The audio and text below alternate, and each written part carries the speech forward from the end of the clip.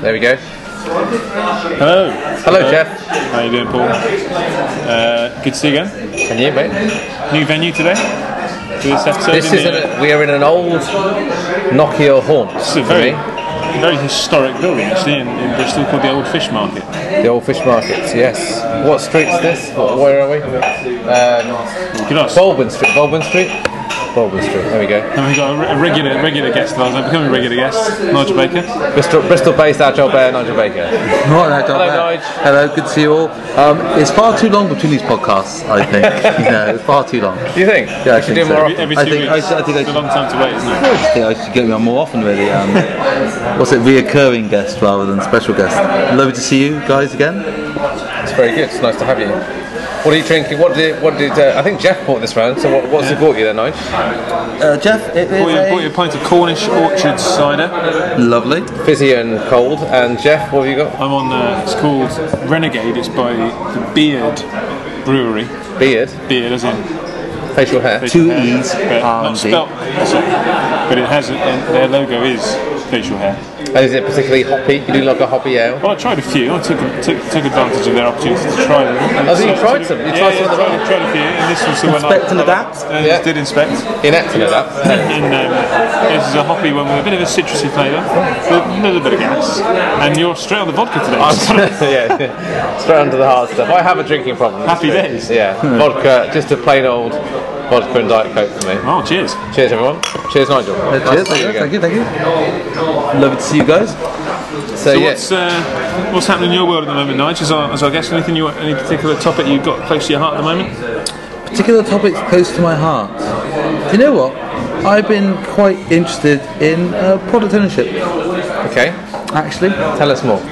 Tell you more. I think we were having a chat. I'm not sure whether it was on a podcast or whether it was just in a pub normally, but about product owners and how people treat product owners, how they've been treated both contextually in the literature, how they're treated in real life, what we would like them to be and what they actually are. Yeah. I think someone said, maybe Paul said about product owners in some of the literature being treated quite adversarially. Yeah. The opponent, the enemy. Yeah. Which must be like a bull wrestled with, and the enemy is a software development. Yeah, and some literature treats them like they are just part of the just a integral part of the team, no special, no different to everyone else. I actually remember. Sorry to interrupt. Actually, sorry, you carry on. I'm sorry to interrupt. I didn't mean to interrupt, but it How rude. Reminded me of when you say adversarial. Yeah. I remember actually years and years ago, Ken Schwaber introducing the Scrum Master role as that mediator between the two competing forces. Yeah. I'd completely forgotten about that description, so you just your memory had been reawakened. And I think it's I always say it's a bit of a journey, but it is a bit of a journey. I think I get too worried that you get these squishy Scrum Masters who don't fight the good fight, but also you get people treating product owners like they're Darth Vader. Yeah. And yet some are, unfortunately or fortunately. But I just find it interesting some of the tactics people use to try and avoid that. The classic is BA as product owner. Squidgy part of the team, friends of the team because they are one of the team. BA as business analyst rather than BA Brackets. BA Brackets would be a better product owner because he pities the fool that doesn't use those features. But he won't fly. Won't go on any planes at all. No planes. No, but generally that seems to be almost. With the rise of the product owner Proxy, which seems to be a well-established job. In fact, 2 people on the course recently said to me, "Hi," and I asked them what as part of the introduction, asked them what they do. Yeah. 2 people in the course said, "Hi, I'm a product owner Proxy," like it was a job. A job title. That was their official job title. I'm a Proxy product owner. I wonder whether that's level 1 and level 2 is a product owner, and level 3 is something else, product manager. Maybe it's part of their career progression path. Maybe it is. Career development. That's where you start. You start as a Proxy. Level -1 is BA, business analyst, rather than BA Brackets. But it's certainly when I was at Nokia, the natural fit seemed to be BA equals product owner, or to try and translate that role into someone who's available in the team, but doesn't really have the authority or the clout to actually make real big decisions. And that's the big issue. Is the authority is the main thing. You know, everything else the team can do. Frankly, you know, team can write stories, can talk to the customer, talk to real customers. Team can do a lot of that legwork. They just need to have someone who can actually say yes, no. You know, the old Man from Del Monte adverts off of TV many years ago. The Man from Del Monte eats a pineapple and thumbs up or thumbs down. The Man from Del Monte says yes. The Man from Dudley says all right. Apologies to any of our Birmingham-based listeners there for Jeff Watts. Racist Jeff Watts. Any of you unaware of the subtleties of British accents, Jeff made. Is that a Lenny Henry joke? I can't remember. Or a Jasper Carrot joke? If you don't know who Lenny Henry and Jasper Carrot are, don't bother. Google them there. Don't bother. Yeah, so but product ownership in general, I think I see a lot of knock-on effects because of proxies or weak product ownership. Isn't that also a bit symptomatic of larger organisations? Yeah, lack of trying to establish a format and a structure that fits their setup rather than asking the real big question: who is the actual product owner? Who needs to make those decisions, and why aren't they available? I think product owner can be a new role in many companies. It's basically product manager, but they don't have product management. No. Loads of project managers, loads of PMO, loads of BAs, but no actual people with that product management title. In Nokia, we had product managers who were, in fact, they were really good people who knew a lot about the product, but they just didn't have the time. Yeah. They didn't have the time to be available to the teams 5 days a week. Yeah. What else would they do? Well, they would be doing the other stuff that product managers do, like speaking to customers, setting deadlines, establishing strategy and this sort of stuff. Well, that's my opinion. Is generally the amount of product managers in organisations are far too low. So they have a massively overinflated project management group to compensate. Yeah. And what we need to do is get that product management group growing. Now that is true. That's happening. I think I saw, again, I don't be careful making up numbers, but I saw last year the growth job in IT was product manager. Was it? Yeah, which is a great thing, And I trained someone from one of our ex-companies who used to work for BT many years ago. It comes up all the time when we chat. I trained someone from one of those BT, and getting back into Agile in a bit, they said, and the interesting thing there was he was a genuine product manager. Doing all that job properly. So actually product owner for him was a pretty snug fit, to what he was actually doing. Just a bit more engagement with the team, but it wasn't alien or very different to what he was doing in the past. But that's always my issue, because I think we get loads of knock-on effects there about proxies. Then maybe like a project manager proxies, like the product owner, which is pretty poor. Then maybe like a developer plays Scrum Master, and you end up with like a really fudged mix. And when I spoke to these people in this course that said they're product owner proxies, they were still largely being business analysts. I'll be completely honest. And then I've got no problem. I think, in fact, most Scrum teams of that kind of a decent size of it and that kind of order need probably someone more dedicated to business analysis in it. Yeah. Because I think there's probably too much for a product owner to do in a larger organisation. So I've got no problem with them delegating some of those responsibilities to someone in the team, but don't put that product owner label on them, because you just dilute the whole idea of the role. Well, the one thing they don't do is own the product. Exactly. So why give them that label? Yeah, it's like calling someone a project manager, but they don't actually manage the product. No. Project. Well, what's interesting to me is, so a while ago now, I can't remember how long ago it was, Agile Kumru, you were at, Paul did a storytelling session, which covering up his ears was quite good. But I think that storytelling aspect is so overlooked. A lot of people focus on like the story formats, who, what, why, or who, or what, or just why, and lose sight of the interaction, the communication, the back and forth. Yeah, well, for me, the product owner will be someone that can actually translate the meaning of what the work is to people that are actually doing it. Now, I find it quite difficult to simulate that in workshops, I get away from real work. So I've been trying recently, to greater and less success, basically getting a workshop, getting everyone split into devs and product owners. One product owner to one developer. Then I'll give the product owner the challenge, which is your job is to produce a work of art, to product manage a work of art. Okay? And I'm going to give you the topic, because I'm your boss and that you don't get to choose everything you build, but within that you can decide how you work. And I'll give them just insane things off the top of my head. Right. So like, I want you to give me a tiger with a sniffly cold. I want you to give me a dyslexic octopus Right. And just insane, real creative, insane stuff, right? And they say, okay, what do you want? I said, that's your decision. Right. From here on in, I just want it colourful and fun, go. And the product have to draw it. Right? Yeah, the developers have to draw it, but right. the product owners don't. But the product owners have to decide how much they communicate, what they communicate. Do they let the developers run with the ball quite a lot, and come up with it themselves? Or do they sort of really micromanage it and say, this is all the acceptance criteria I want? Do they do mock-ups, beforehand? Do they experiment? Where do the ideas come from in the exercise? Do they come up with them up front, or do they emerge during the exercise? And it's really interesting. It gets really polarizing opinions, because some people obviously don't like the idea of drawing silly things in a training course. They're basically a bit serious, and I'm a product owner. I need to write stories. I need to draw a heartbroken penguin. And some of them get the idea. It's all in the debrief. Get the idea of, okay, what we're trying to do. We're trying to simulate the fuzziness of a creative act. Where does the idea come from? A lot of people don't know. Like I saw once, these guys drew a heartbroken penguin, a penguin with a broken heart, like a little heart drawn with a crack down the middle. Yeah. Who came up with that idea? Both looked at each other and went, They didn't actually know. It didn't actually matter who came up with the idea, of course. The fact is, just by working together, back and forth, interacting, communicating, they built something kind of cool. And I think it doesn't always work. Some people just sort of draw a pencil diagram and sort of give up in 5 minutes, which is a bit unfortunate. But it's the closest one. Yeah, some people just like, they're like, okay, that's good enough. Product owners don't feel the heat, they just go, yeah, that'll do. Biro, it'll do. Some can really get into it. But the idea is, just to wrap up on this, is that it's very difficult to simulate a feeling of what it's like to be a product owner right in the middle of the experience. We can train and coach as much as we do about the actual high-level topics, but when you're on the ground explaining something to someone, and as you're talking, you realise you don't understand it either, or you do understand it, but you can't articulate it. That's something I think some people miss with this role. It becomes like a Jira story-generating machine. It reminds me of a course I did. I think it was a product owner course, and you're both familiar with the exercise with 59-minute scrum. Yeah.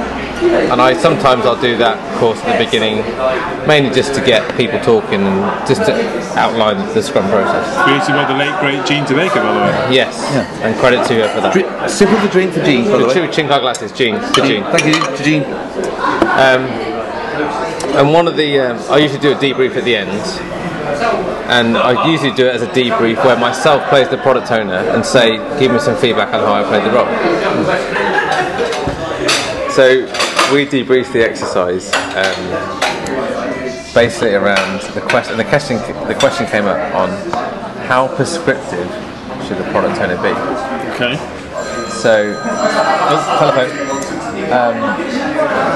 No, but the question in terms of whether should a product owner set out, this is exactly what I want, in terms of even in terms of these are the acceptance criteria that I demand, or should a product owner say, here's a problem, go and solve it. Check out the hook or the DJ revolves it. Well, I think a lot of that depends on how confident they are that they know exactly what they want. If they know exactly what they want and they know what is right and what is wrong, then why leave anything to chance? But if they don't, then you're trying to prescribe something. But there's also the issue of some people are very confident and wrong. Well, yeah, but that's and are you undermining a team's creativity by nailing down? But sometimes creativity isn't what you want. Because if you're in an environment where there is a right and a wrong answer, and you go off in a different direction just because you're being creative, then you're wasting time and money. But most of the environments where Scrum is useful, that's not the case. No. But there will be times when it is the case. So the answer I've given to that question is yes. It's both, isn't it? That's the trouble. It's a range. Sometimes prescriptive is correct, as Jeff said. Sometimes it's the worst thing possible. It's finding that balance with the team. That's why I think that people overlook that idea of inspecting and adapting. Actually, it's about your methods, the tone, as well as the product itself. Use a few sprints to find out the right balance for you. There's different team to team, company to company. So why not run a few cycles and see? Okay, this much detail, how do you like it? This much detail, how do you like it? Find the right level. Yeah. But even with the most mundane, boring, prescriptive work, I still think there's ways of being creative about giving teams a bit more bandwidth to talk around it. Yeah. Slightly related topic, but slightly not. Do you need Slack in your budget to be able to do Scrum properly? You need slack in your life, not to scrum code, just to do anything properly. If there's no breathing space to think in thinking work, that's really bad. And getting things wrong. Yeah. Did you mean from a product owner angle though, in terms of try experimentation? Yeah. It's a bit of a financial gamble, isn't it, to do Scrum? But it's obviously a way of managing your risk as well, but you're actually bringing in a little bit more risk as well. Well, I don't know, because it's like saying playing roulette or something. If you gamble all your money on red and black, or is it safer to gamble little bets on little numbers? I don't know. I imagine there could be an argument made that you're only taking one risk, red or black, and you're taking lots of risks with lots of little numbers. But the fact of the matter is, it's a lot of money to put on a 50-50 coin toss. And I think the idea of but I agree with you that they need to have space and understand that the happy path isn't true.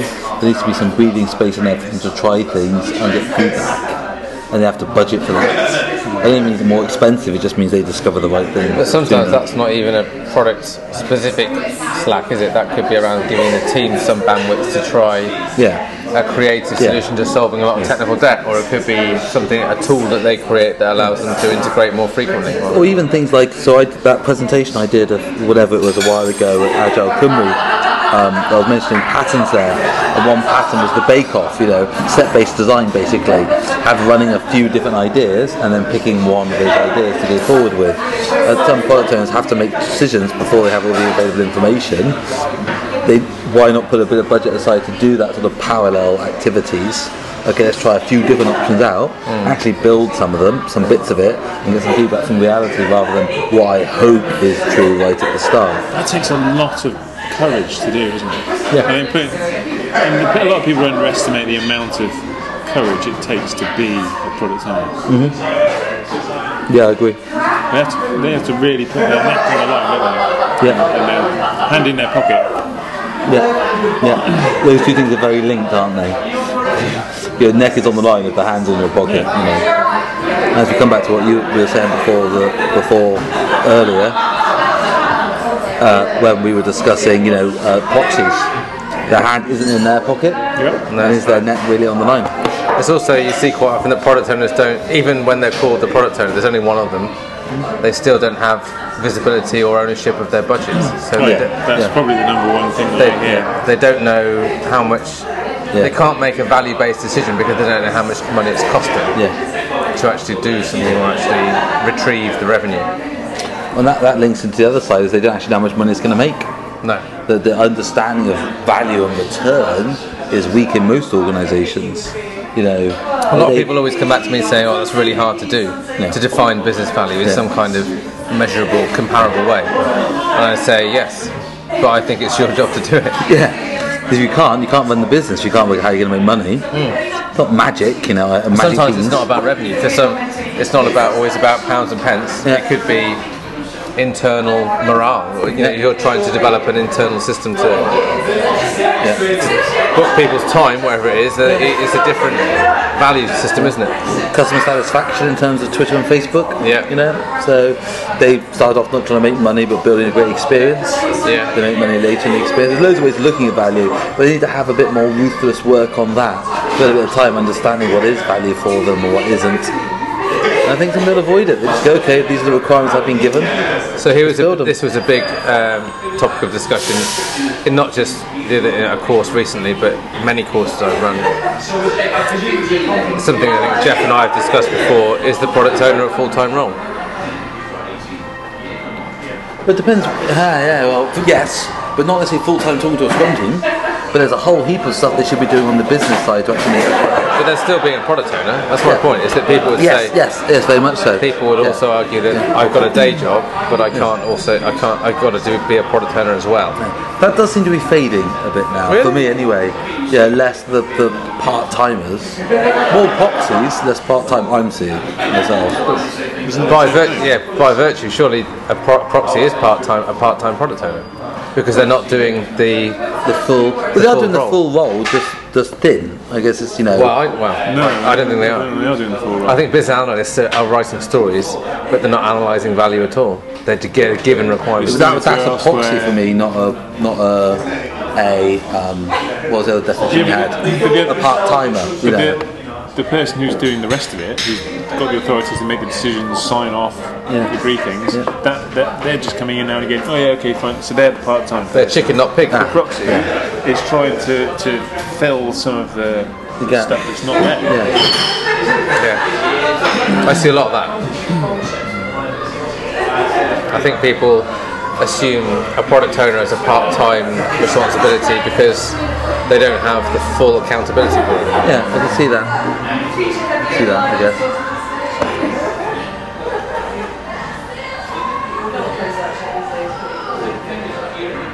Nice music playing in the background if you can't hear it. Who is it? Beverly Knight.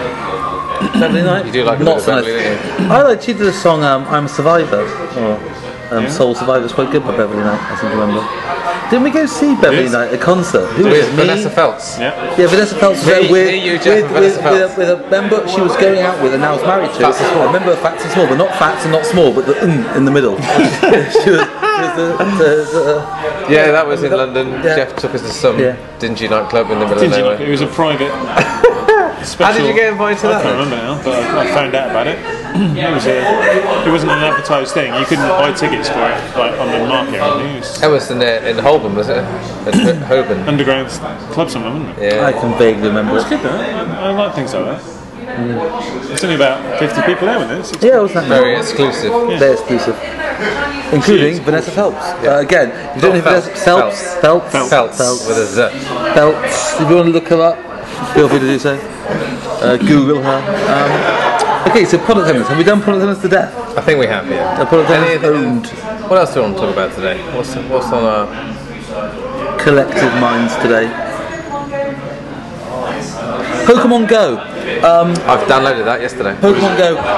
This has come out recently. I'm not going to give any time span on this, but it's one thing that makes me worried because the first real thing that's come out that's made me feel disconnected.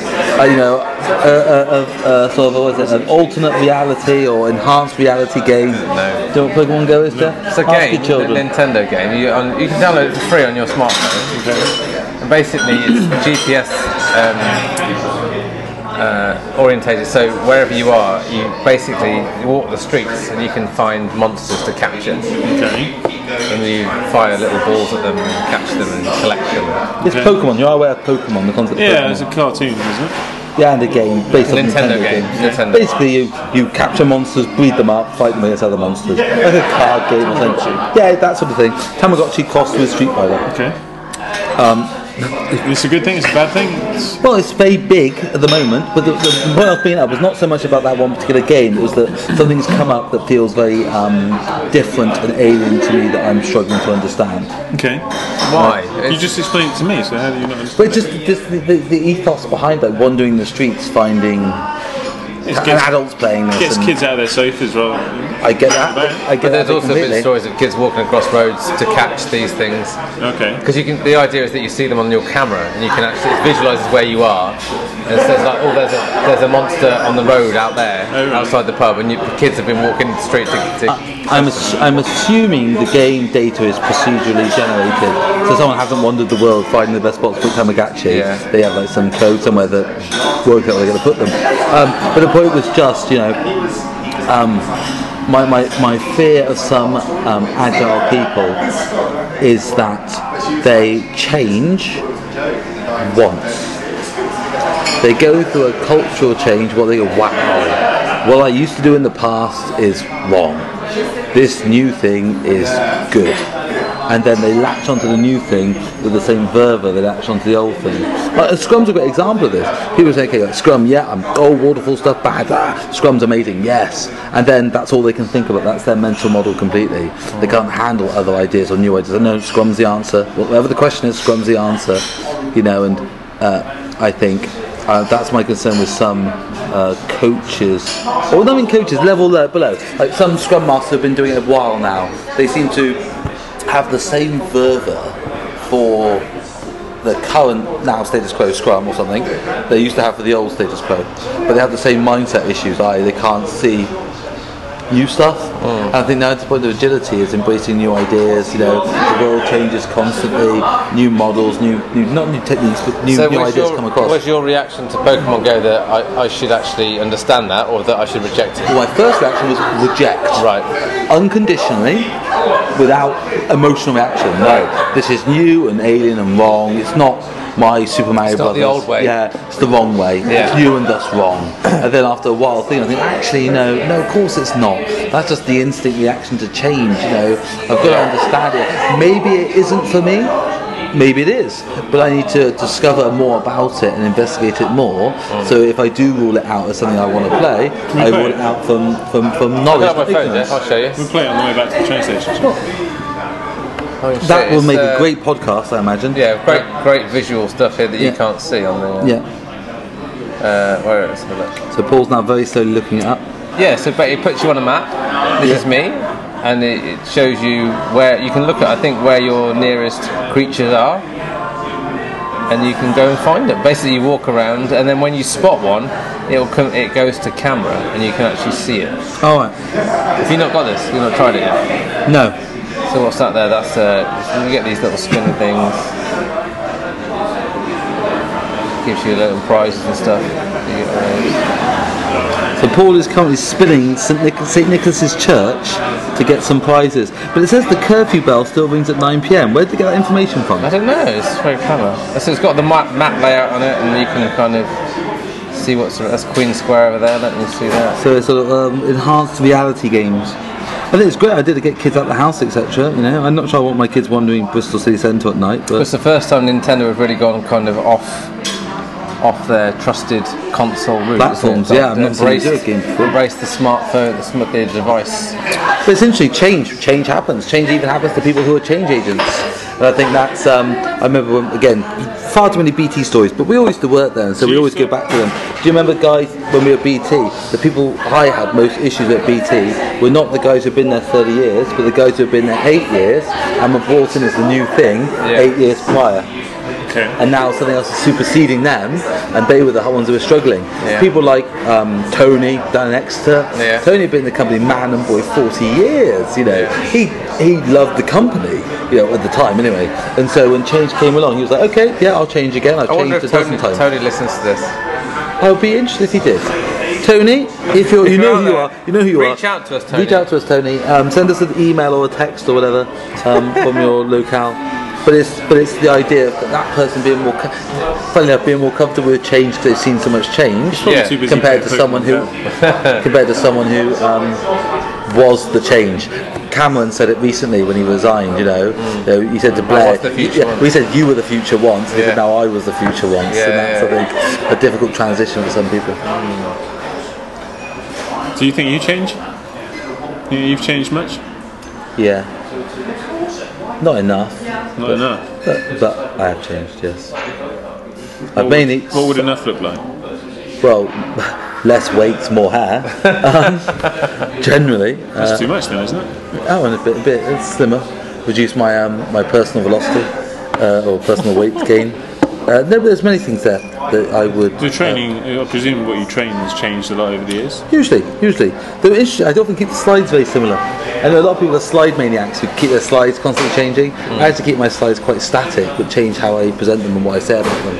Interestingly, that's changed usually over the years as I've learnt more, as I've done more, as the industry's moved, as we've all collectively discovered more. I think that's interesting as well. How do you think your message has changed over the years? Message changed over the years. I think I am less serious, but more fervent. I think that's the word. I think I'm less, not idealistic. That's the wrong word. I'm as a person. Because I've seen people do so many things wrong constantly, the same thing again and again. I'm quite strong on that. I know, guys, honestly, I've seen this go wrong again. Really watch out. But personally, I try not to get heated by it. I'll be like, don't worry, it's okay. You'll go through it. That's okay. When you've gone through it, you want to look at this sort of thing. So it's if I tend only to get angry now on things that make for laughs, or for shits and giggles, like Jira, motherfucking Jira. Sorry, but generally I don't actually hate Jira that much, but it's just annoying for comedy games. What about yourself, Jeff? I'm not Jeff. Paul, why don't you tell us about yourself? Because Jeff's not going to. It's just brought me back to this whole product owner thing. But we are in our jobs now as coaches or as trainers. We are in effect telling stories, aren't we? That's all we're doing. Yeah. And I say to a lot of people that I co-train with every now and again that what makes you an engaging person to listen to, or that you a better trainer, in my view, this is just my opinion, is your ability to share experiences and tell stories about what you've done. That's what people want to listen to. Yeah. They want to hear about the good and the bad. They want to hear about your experiences. They don't just want you to spout from a predictable slide set that you've pre-prepared and delivered time and time again. They Or want a 12-page document. Yeah, they want you to actually tell you some life experiences. Yeah, about the pain as well as the good stuff. I agree. I was giving that bit of advice to someone just the other day. So, people haven't come here to hear you quote from the Scrum Guide. No. But a lot of trainers still do that. They'll call back to their default seems to be, well, the Scrum Guide says you should do this. Yeah. The Scrum Guide says you should do that. The book says this. Yeah. It's got to be your real life. So but it is a difficult thing as a trainer endorsed by the Scrum Alliance that you have to an extent, toe the line. But for me, it's more. There's too many people out there who, and I could fall into this category where training is their living now. Yeah. They don't do any coaching at all. None of the talking to people. None of that stuff. The reality is just the theory, And I think some people have been there all the time, and I think you've got this balancing act. Too much theory makes you a zealot. Too much reality makes you cynical. You've got to have a balance act between Again, the two. I've done a lot of co-training recently, and the better people I've co-trained with are the ones that can actually talk from their own experiences. And people listen more, people engage more with when it's believable. Yeah. A lot of people are very good at making up stories. Don't get me wrong. Yeah. They're not believable. Well, exactly. So you've got to people can generally sniff. Yeah. It's like with personas, isn't it? It's funny. I say base personas on real people if you can, because nothing's as fake as real. You wouldn't wake that up. Those people, that didn't happen, but it happened. Compared to the sort of a bland made-up story. Truth is stranger than friction. Friction. That was Jeff's attempt at a joke. Please now laugh on the podcast. Jeff will need this laugh. That's not my joke. That's a well-used phrase. No, it's truth stranger than fiction, not Yeah, I know that. fiction. But there's don't worry. It's the soccer AM joke, I think. It's like gold dust. Sand and glitter. It's like gold dust. You can edit these out.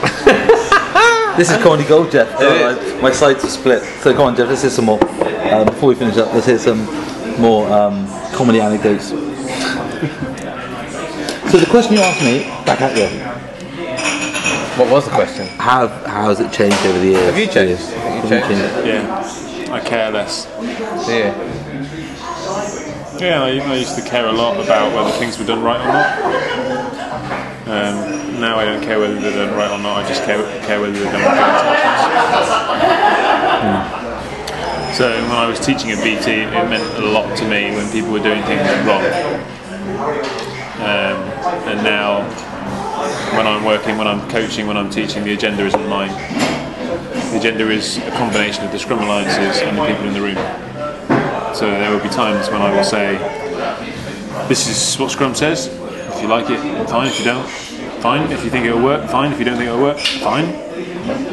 But it's funny because I still see people in training courses just this past week, but people who really get quite distraught about the fact that they can't do it properly and quite angry about it and quite really frustrated and quite upset. I'm not talking floods of tears, but I'm talking about quite animated about the fact we can't do it, we can't, and then people get, I can't change these people, I can't. So there is an element of that, you have to look at the battles that you can win.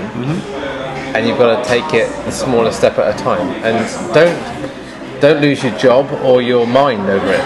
And I think, to an extent, when you're immersed in it, like we were at BT, you do get completely, because you can see no other way. You've got no other perspective. But sometimes, I suppose now, how I've changed is that I've got a bit more perspective about having seen failures and successes, that it's not always going to work.